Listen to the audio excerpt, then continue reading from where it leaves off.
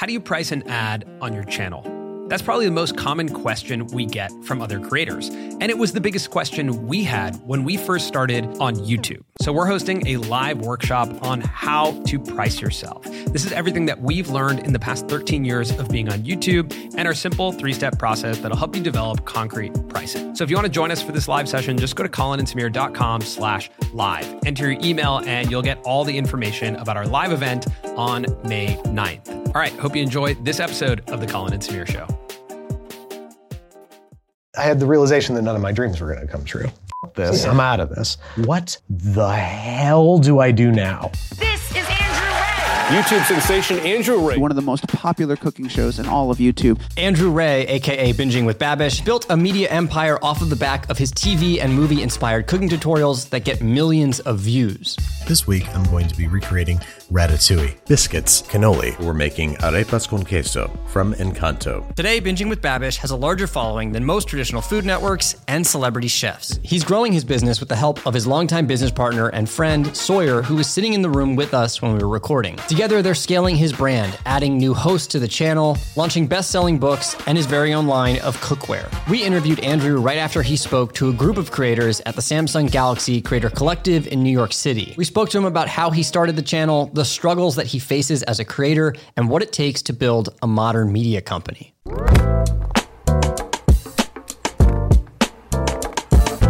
Your name is not actually Babish. When you first started uploading content or when you first created the channel, did you want a certain level of anonymity? I didn't want anonymity per se. Too many cooking shows I thought weren't enough about the food. So I wanted to make a show where the focus was first and foremost on food. Is why I wore a black apron, very shallow depth of field. The only things in focus are the food and relatively visible. Anything that I'm bringing to the table as a personality is incidental. That was the original hope. When you realize, all right, there's a problem with cooking shows, why did you say to yourself, all right, maybe I should solve it? Well, you want me to be real with you too? Let's get real. Okay.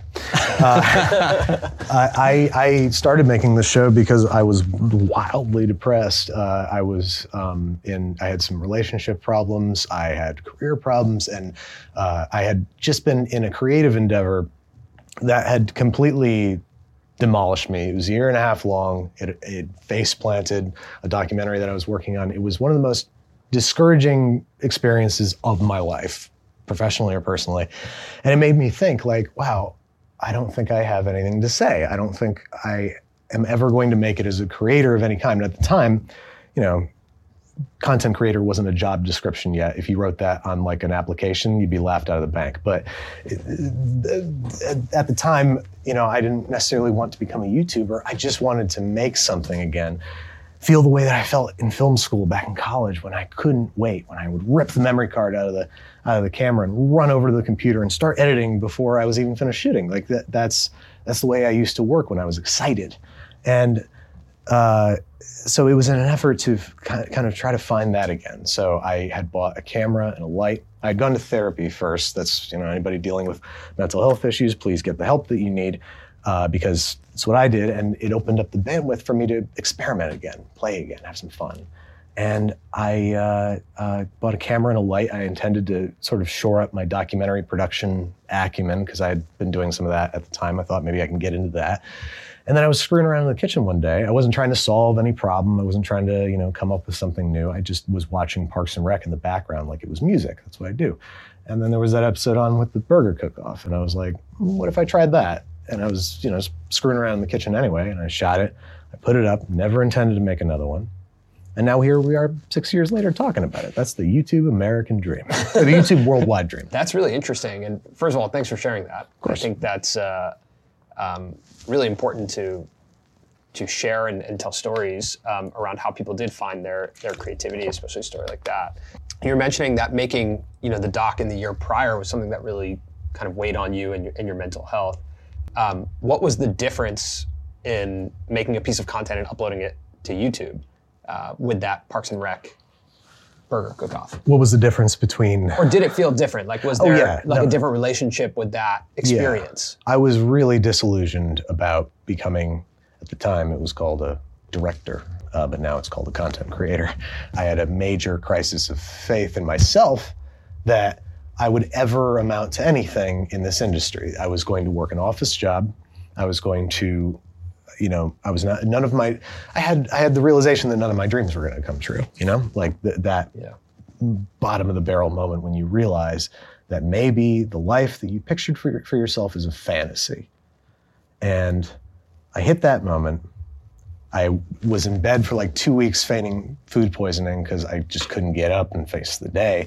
And eventually I was like, oh, God, I need help. So I went and got it. Mm-hmm. And that's what opened up the bandwidth. And the difference was in how I felt about it. I was excited about it. I was passionate about it. I love food. I love movies. I love making content. And I was doing all three. It was like magic. I was 20, how old was I? I was 28, 29 when I started, I guess. It took me that long to figure out, to put together the things that I enjoyed so much in the world. Pop culture references, movies, TV, and food, and also making movies. All the things that I love the most in the world. It took me a long time to figure it out, so don't beat up on yourself if it takes you a while to figure it out, folks. Sometimes it's a lifelong process. It's taken us 10 years to get to this show. Exactly. So there you go. It's you a guys long know. process. Was there, it sounds like an experience of internal validation was happening post that YouTube video, but did that stem from external validation that was coming? Like, what was the reaction to that video? So I cannot remember how many views it got, but because of a trailer mashup that is still live on the channel, Army of Darkness mashed up with 300 trailer audio. That was the hot thing to do. It must have been 2008 when I did that. Okay. So that was like the hot thing to do on YouTube, was make trailer mashups. And so I uploaded that. It got like 100,000 views, which was unbelievable. Yeah. Especially back then in 2008, I felt like a celebrity. It was unbelievable. And then, so a few thousand people subscribed to me, and a trickle continued over the next, like you said, 10 years. And then all of a sudden out of the woodwork, I was like, hey, here's a new show, video, everything. I'm a completely different person now. And I wasn't doing it with the intention of launching a channel. I think I got like 20,000 views on the first episode, which is nothing to sneeze at. Amazing. Yeah. But I did it by virtue of these ghost subscribers that I had from years ago who hadn't thought about me, I'm sure, since 5 minutes after they would have finished watching my video, which was 10 years ago. So I'm sure it was a surprise for them to see me show up on their subscription feed. So I had a leg up that way. This is these built-in subscribers I had. So I got like 20,000 views. That was encouraging. The feedback was very positive. That was encouraging. But it didn't have to get that many views, I hope. I don't know, because I wasn't there and I didn't experience it. But I would hope that if it got fewer views and I still felt positively about it, that I would either continue doing it or at least see the value of having done it as an experiment, as an exercise. Right. And so from that video, you started creating more from there. Like, what was the cadence to that? And I guess, what did the next year look like? Oh, I think it was like one a month after that. I'd have to look at it was whenever I could get them done, because I was working a full-time job and I was putting 20 to 40 hours a week on top of that 60-hour a week job to make this show. What was that job? Visual effects for commercials, mostly. I started as an assistant and worked my way up to a senior flame artist. Flame is a software made by Autodesk that very few people have heard of. Maybe I thought you guys you have heard of it. doing like graphic flames, like No, exactly, Yeah. exactly. And before that, I was fire. I'm your guy. Yeah. Before that, I was a smoke Best fire guy in artist. the business. There's another piece of software called Smoke in the same architecture. Very confusing. So I would say I'm a smoke artist, and when people would ask what that is, I'd say, well, I take two Marlboro lights and I just wave them around, and I'm a smoke artist. But so I was in the industry. I wasn't, working a soul-crushing job. I was still enjoying myself. I loved the people I work with, hanging out with them next weekend. I was still very close with them. But my soul was crushed from another factor. It was this other project that had just basically stripped me of any notion that maybe I could make it in this industry. As you started uploading YouTube content, you have this day job. Did the fantasy or the dream, the renewed dream, kind of become, I want to do YouTube full time? Or did that just happen naturally? It just happened naturally because again, I went to film school in 2005 to 2009. I shot my senior thesis project on 16 millimeter. Okay. Yeah. I am from the old school, unfortunately. So my initial feeling again about becoming a YouTuber was to rail against it, because I thought it was, the simplification or whatever of whatever art I thought I was a practitioner of. Mm-hmm. Cool. But really, I as I realized, like, wow, I have complete creative autonomy. I have complete professional autonomy. And I can make money doing this. I'd be crazy not to, even if I could use it as a springboard into something else. Maybe if I get 100,000 subscribers, maybe I can get a development deal or something, get a TV show going, use it as a foray into my desired path. And then before I knew it, it was my desired path. It was like, why would I want to do anything else in the world? I get to reach people, I get to teach people, nothing else rhymes with reach or teach. Yeah. I don't reach off people. Preach. I don't preach, I hope. Stacy Keach is a great actor. Stacy Keach was the first thing that came to mind. That's the first time I said, that's so mean. He's such a good actor. Anyway. So with that creative autonomy, when you look back at the first episode about Parks and Rec and the episodes that came after it in that first year, what did you put into those videos from a creative standpoint that represent sort of the DNA of your videos? The lifeblood of the channel that has been there since the beginning, even without our knowledge, is the embracing of mistakes and the importance of mistakes for entertainment value, for comedic timing, for, the basic things, but also unintentionally, again, I thought it was just funny for me to, try peeling garlic with the hack where you shake it in the tin. That was the first mistake that I showed. It was the third episode. I took off the lid and the garlic wasn't peeled. I was like, okay, I'm gonna have a whiskey about it. And people liked that because I think now in retrospect, it made me less, I wasn't putting myself on a pedestal as a creator. I wasn't saying, I know more than you, so I'm gonna show you. Which is the case when you're a creator. You want to share your knowledge or your passion or your ideas, but we were doing it in a way that shows like, we screw up too. I screw up too. I burn things all the time. I drop things. I spill things. That's what cooking is. It's not the polished, perfect thing that you see on TV. It's messy. It's discouraging. It's almost a metaphor outside of cooking because it just feels like actually life is just like that. It's just sometimes messy and it doesn't always happen the way you want, but showing that, and I think showing the mistakes is such a refreshing take on Thank you. Just storytelling. And I think that's something that YouTube brought, in the beginning especially, was, hey, let's just show what life looks like and let's see. We had this craving for reality television on one side, and that brought us this craving to say, let's just learn more about people, and then that's what YouTube brought, right? Yeah. So I'm curious, that to me builds like a depth of connection with you.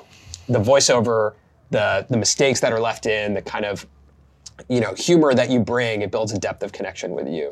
I love that you use the word depth. Yeah. Because the fact that literally implies that I'm no longer a two-dimensional thing on a screen. I'm something that you feel like you're part of. And so, yeah, a lot of people think that we sometimes stage the mistakes, which I can truthfully say I don't think we've ever done. All of the mistakes I can think of on the channel are genuine. And it's because I never practice the dish first, ever. Never have once ever tried making it first.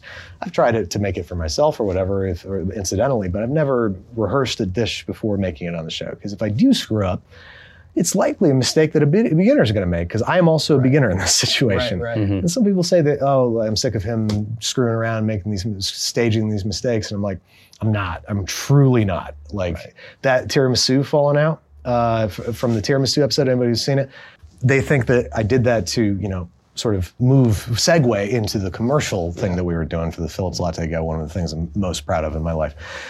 Swear and I locked ourselves with cameraman Tim in my house for a week, and that came out, and I'm so happy with it. But anyway, they were like, oh, you just did that to make a segue into the commercial. But the truth is, I genuinely didn't lock the bottom of my springform in place correctly. And when I came to edit it, I was like, well, this is perfect. This is a perfect way to get into the commercial. It was that spark of filmmaking, the thing that I was missing. Sometimes things, you guys are filmmakers. Sometimes things just work, music cues. Sometimes when you're playing it back, you didn't even arrange it that way, but the music hits right at the right spot. That's the magic of filmmaking. Magic. And, Absolutely. Yeah. I think when it comes to education too, leaving the mistakes in is even more important. There's a level, right, of like humanizing yourself and building depth. But then also, like, if I'm trying to learn from you, I actually want to wait to see if you make a mistake, because that helps inform me where I might make a mistake. I have a really hard time following food recipes where it's perfect the whole time, because I feel like I'm actually failing the entire time that I'm following along. And I think we try and implement the same thing when we're educating about creators, is to make sure that we include every single mistake, because that's actually where all the learning is happening. Right. I mean, content creation is messy, fellas. You know that. Like, whether you're dude perfect at the very high end of the spectrum, or whether you're just starting out, it's a garage band effort. Like, even though Dude Perfect is so huge, and they have, you know, their gigantic complex out there, and every video gets 50 million views, there's still, you can still feel the genuineness of what they're doing, because they're still in the garage band, even though they made the garage huge. I haven't watched in a while, so I don't know how it's funny you bring them up specifically, because we used to produce with them. Oh, really? So we've actually held cameras and shot a Dude Perfect video, and well, that's my perception. But they were primarily holding the camera, which was unbelievable. It was like 3 years ago. Yeah, they were holding the camera, like they were making the content. We were throwing ideas out. It was that garage band. They've got the glide cam, and their backs are hurting from holding it, and you're like, this is amazing. How cool is that? Super cool. Like, how different, too, from a traditional film set. So in that first year, from 2016 to 2017, when did you realize that you could make money on YouTube? When did you realize like that was a reality? It's thanks to this guy. I'm going to keep pointing at him. I hope we're getting a shot of him. There he is. Yeah, there he is. Yeah. We need him on camera. So Sawyer is the one who initially convinced me that, you know, not only was this something we could make money doing, but also he saw it as bigger than it was immediately. He saw it as it becoming bigger than it was way before I did, or anybody else did. Everybody thought it was cool or interesting or a fun hobby. And once I started making money at it, they were like, wow, you can make money doing that? And this guy the whole time was like, you know, this ticks so many boxes for what him consider a legacy, impactful, important brand that we could potentially build out of this. So anyway, this was probably, didn't actually realize any money from YouTube for about a year. I think it was just about a year. And that was from AdSense or from a brand partnership? First it was AdSense. We turned on AdSense because I put out an episode with no rat-a-tat on it. That was the first one to make some money. And then the first integration we did was with Squarespace, who we're still partnered with to this day. It must have been 5 years later now. You also had a Patreon, and your audience was supporting the content pretty significantly at that time. Can you talk through just that decision to start a Patreon and what that experience was like? Yeah, I, again, was trying to make this my full-time job. And I thought if I hit a certain dollar amount on Patreon, that's reliable money. It's coming in the door. Those are people that are supporting me. And if I have that as a baseline, I can pay my rent and I can eat. And that's about it. And so once I hit that point, really, it was Patreon that freed me from a day job, because that was the reliable money. That was I could lose it any time, but that's just like any money. Right. But that was the paycheck, so to speak, the regular money. You know, that's what is so scary about leaving a full-time job with benefits and hours and going out on your own, especially when you're like me, extremely unorganized. I remember my first day after I quit my job. I was beside myself. I was in my underwear until noon, mostly because I felt like I could, but I felt like, what the hell do I do now? Yeah, I went to the beach when I quit my job. And I was like, what am I doing here? This is the least enjoyable trip to the beach I've ever taken. That's the most really overwhelming. Frightening, overwhelming, bewildering part of your career as a creator is the day you decide to become a creator full-time. And I had the relative comfort of Patreon supporters to be like, okay, I have X amount of dollars coming in every month. I think we've learned how to make a entertainment vehicle that also works symbiotically. That's it. I could feel it on the tip I was of your picturing tongue. the bird on the back of the rhino. Sure. That's how I remember the word symbiotic. Because they have a symbiotic relationship. Okay, got it. It works symbiotically between the brand, us, and the viewer. Because we've figured out a way to make our content as profitable as we can, so we can unlock more ability as creators and as a company. We're hiring now. We just hired our newest guy. Just started last week. I'm so excited about it. Like, hopefully we're going to do an even larger expansion in the future. But anyway, it's such a wild experience for a creator. Like for us, especially last year, it was just Colin and myself, and we're hiring and building a team, and like walking into a studio or an office and seeing people working on this show. I actually think as creators, bringing a team and developing a process for what you're making takes some of the incredible challenges out of like performance of an episode. When we have an episode last year that wouldn't perform well, we would sit together and be like, it's us. We suck. We're terrible, right? And now, as we start to develop and we're like, okay, that didn't do as well, we sit as a team and talk about the process and what could be fixed to make it better. And that process is almost like a third party that we all work on. And it works the same way for the things that are good that happen. It's much more exhilarating and feels a lot more valuable when we can share in the excitement of like some of this growth. Agreed. As you hire and as you bring people on board, two things get to happen. Both are essential for expansion and sustainability. Delegation and collaboration. You got other creatives, fresh eyes, to bring their unique perspective to what you're doing and how to make it new and different, better, evolve it. And you also have the ability to delegate, because I'm 34 now. I had the energy to do this all myself when I was 27 when I started, and now I'm fresh out. I still have lots of energy. I'm still very excited to make the show. But as I know you guys want to talk about, we've expanded the brand and the channel to more than just me, because it's much bigger than me. It is a platform. And not only is it my responsibility to share it, it's what I need to do to be able to keep making content, because I can't keep putting out 2 videos a week. I'll die. To sustain a career for as long as you've done it, I think team has to be one of the most important things in hiring. If you do want to reach another strata, or just, it all comes back to the same feeling that you have when you quit your day job to become a creator. If you want to grow, you got to feel that feeling over and over again, because you're constantly going to be asked if you want to pull a trigger or roll the dice and bet on you and what you're doing as worth pursuing. Yeah. How do you get over, the feeling that maybe you don't have anything worth Important saying? to say, yeah. But it's a terrifying feeling to bet on yourself and to believe that you have something worth sharing, something worth building on. Yeah. Other people entrusting their careers with you. They're not just their livelihood, not just their pay, their career. They're going to be associated with you. That's going to be on their resume for the rest of their lives. What a responsibility. Yeah, and you have to have like radical belief in what you're creating. I think one of the toughest things too, when you're a creator like yourself and you're building a team, is feeling like you have something that's important to say. And then as you bring on team members, entrusting other people to help you say things. Well, I mean, that's the part where you have to really humble yourself, because you do have to be like, what I have to say is worth saying. You have to stand your ground when you know that it's true, but you also have to really humble yourself to be like, I'm also not always right about what I should say or how I should say it. And that's what these people are here for, is to distill the message into something that is going to be the best for the channel and for the audience, for you.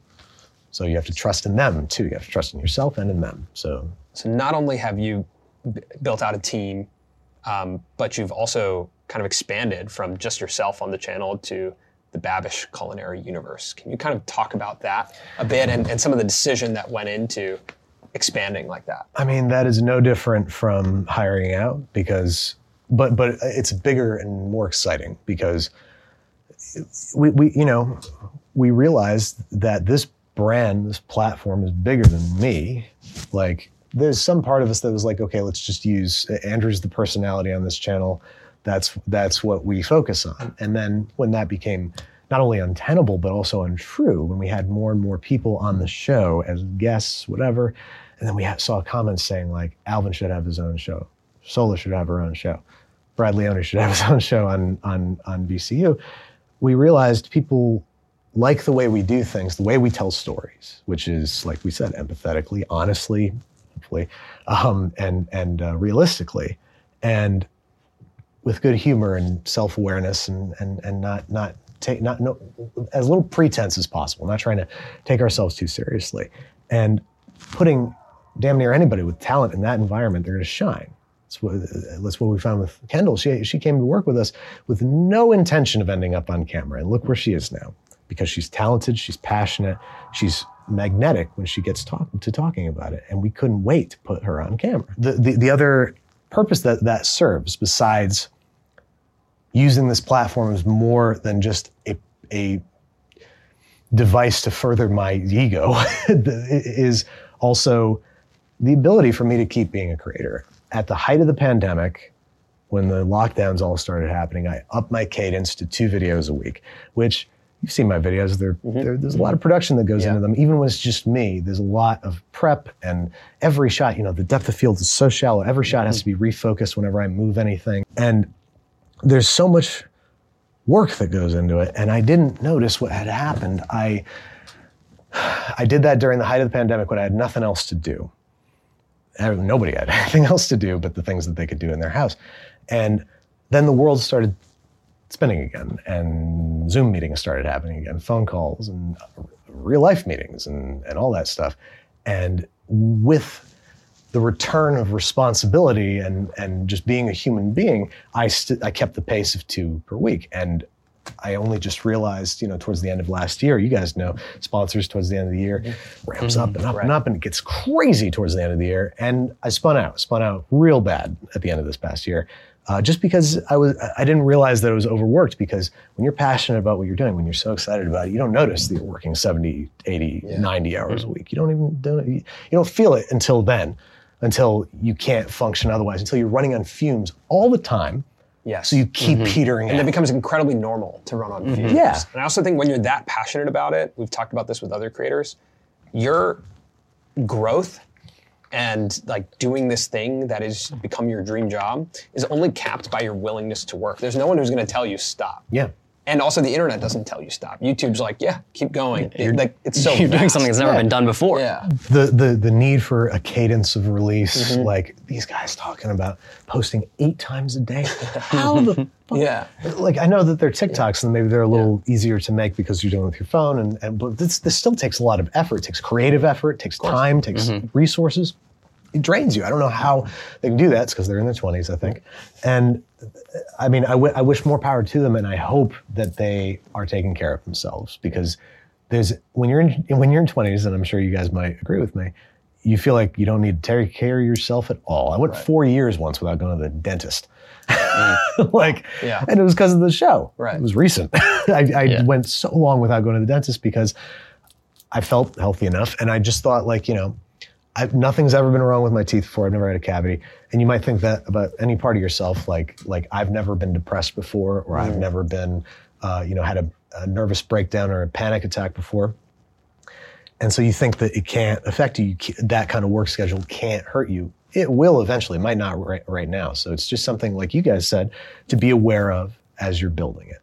Yeah. And that experience towards the end of the year is what further pushed you to bring on different talent and creators to the channel? Yes. The answer is yes. That experience definitely spurred a change in direction and priorities for our company.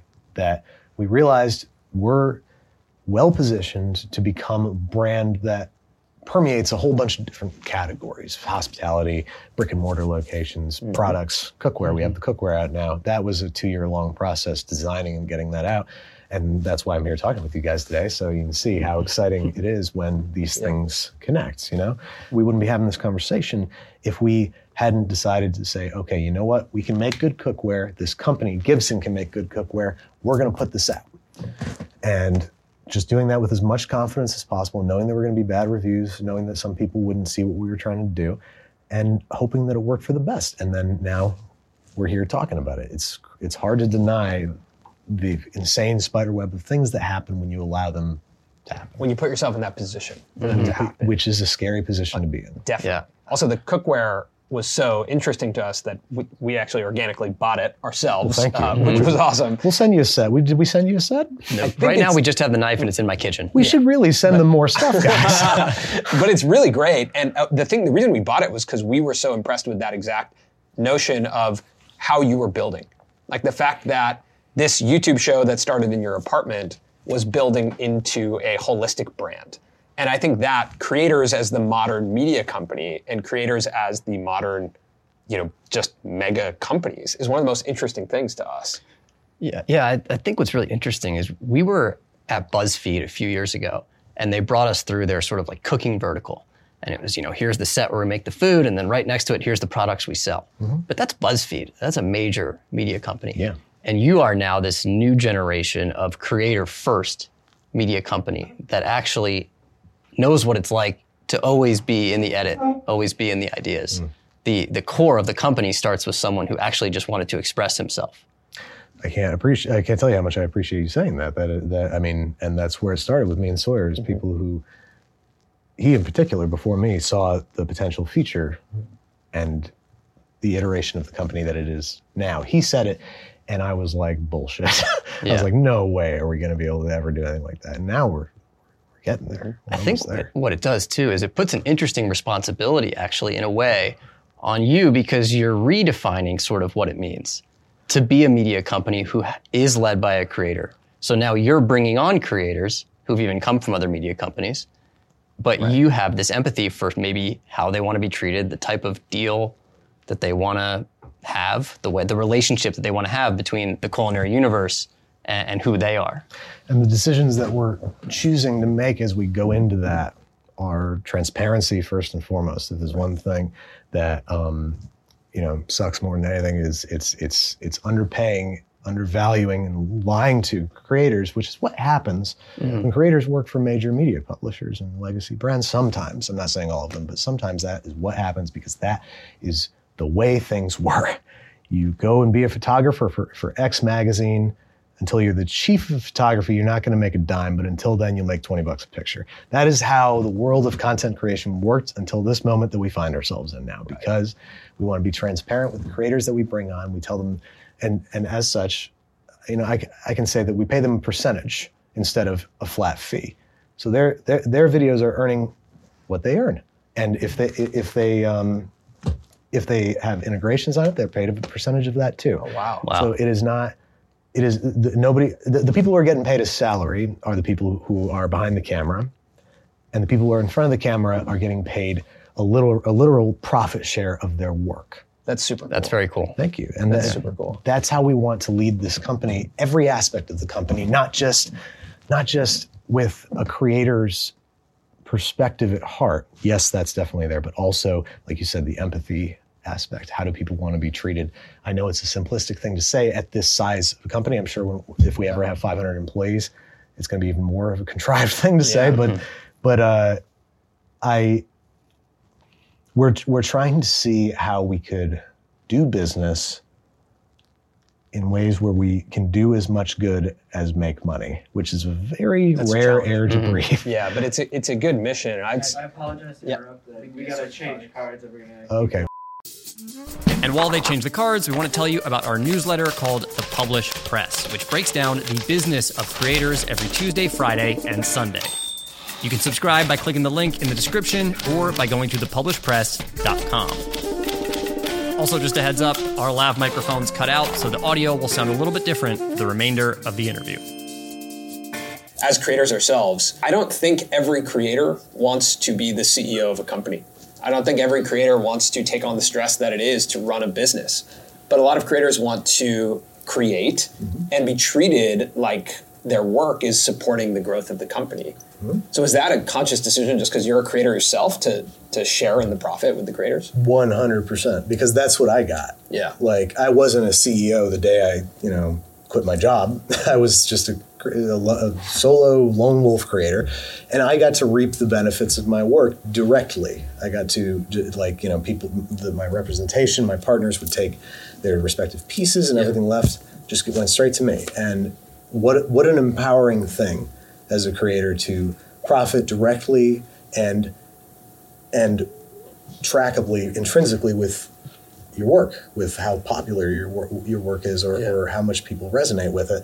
And what an incredible thing we get to be able to do by giving other creators ownership of their work. Not, I don't know if it's literal ownership, but like the IP, but they get a percentage of what video profits between AdSense and integrations, and that gives them a literal feeling of ownership of what they're doing. Yeah. I think. I hope. Yeah. You've been very open about mental health, and you know, I think as it pertains to being a creator and creative, and I think just also as it pertains to being a human. But to continue doing this career is incredibly challenging. It becomes more people, more responsibility, more businesses. It's kind of tough to be off as Andrew Ray, right? It's tough because you're involved in so much of this. I'm involved in so much of it, and the big problem that I had was that my ego and my sense of self-worth got totally tangled up in the channel because I'm putting myself on display, and that's what we're doing as content creators. You guys are being yourselves in your videos, so you're putting yourselves on display. And when people criticize it, it's very easy to take it to heart. When views drop, as I don't know if they did for you guys, but creator-wide, over the past 6 months, there's been just a dip for a lot of channels, especially food channels.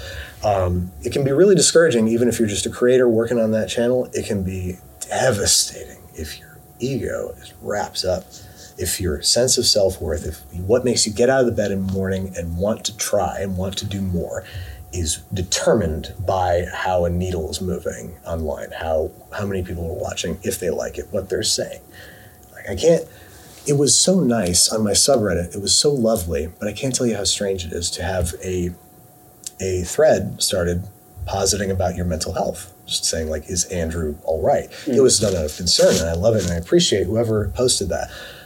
But also, I can't tell you what kind of phenomenon it is when they know that like, this isn't just a show, this is you putting yourself out there, and are they okay? And then everybody's theory on why the content has felt different recently. And that's what happened, 6 months ago. And a lot of things happen, a lot of things that sort of, small things like that, behind the curtain things that just really dealt some blows. And I spun out. I was still making 2 episodes a week. Every episode had a sponsor. Sponsors need, a week lead time, 2 weeks lead time, month lead time, depending on, who the sponsor is. So everything had to be getting done ahead of time, more work than usual. And then what do you end up doing? You're living your dream life and you're hating it. And that's where I was at. I wasn't hating my life, but what I was miserable. I couldn't make content. I couldn't do it. I was so... I could, but like I was dragging myself through it, and people saw that, and that's why they posted that thread. Is Andrew okay? Because they could smell, they could taste the difference in what I was doing, and it's because I had lost the joy for what I was doing because I was robotically churning out as much as I possibly could, which is why over the past, I haven't like announced it hard yet, but I've lowered my cadence, my release cadence to 1 episode a week. That's what it used to be. That's where I'm going to stay because that's what I can sustain while I'm working on building these new businesses. And in its place come these new voices, these new creators. Alvin, we're hoping, is going to have an episode a week. Yeah. Kendall, we're hoping, is going to have an episode a month to start, and then an episode a week once the team and she is feeling ready for it because it's still finding its footing. It's a new show. We're only just figuring it out exactly what it is yet. And Rick wants to simplify his show, Prevolo, to be a simpler, more cooking-oriented show, I think. I need to talk to him about it, but he wants to retool his show. It too is evolving into what's going to make him happiest as a creator and what his audience is going to enjoy the most.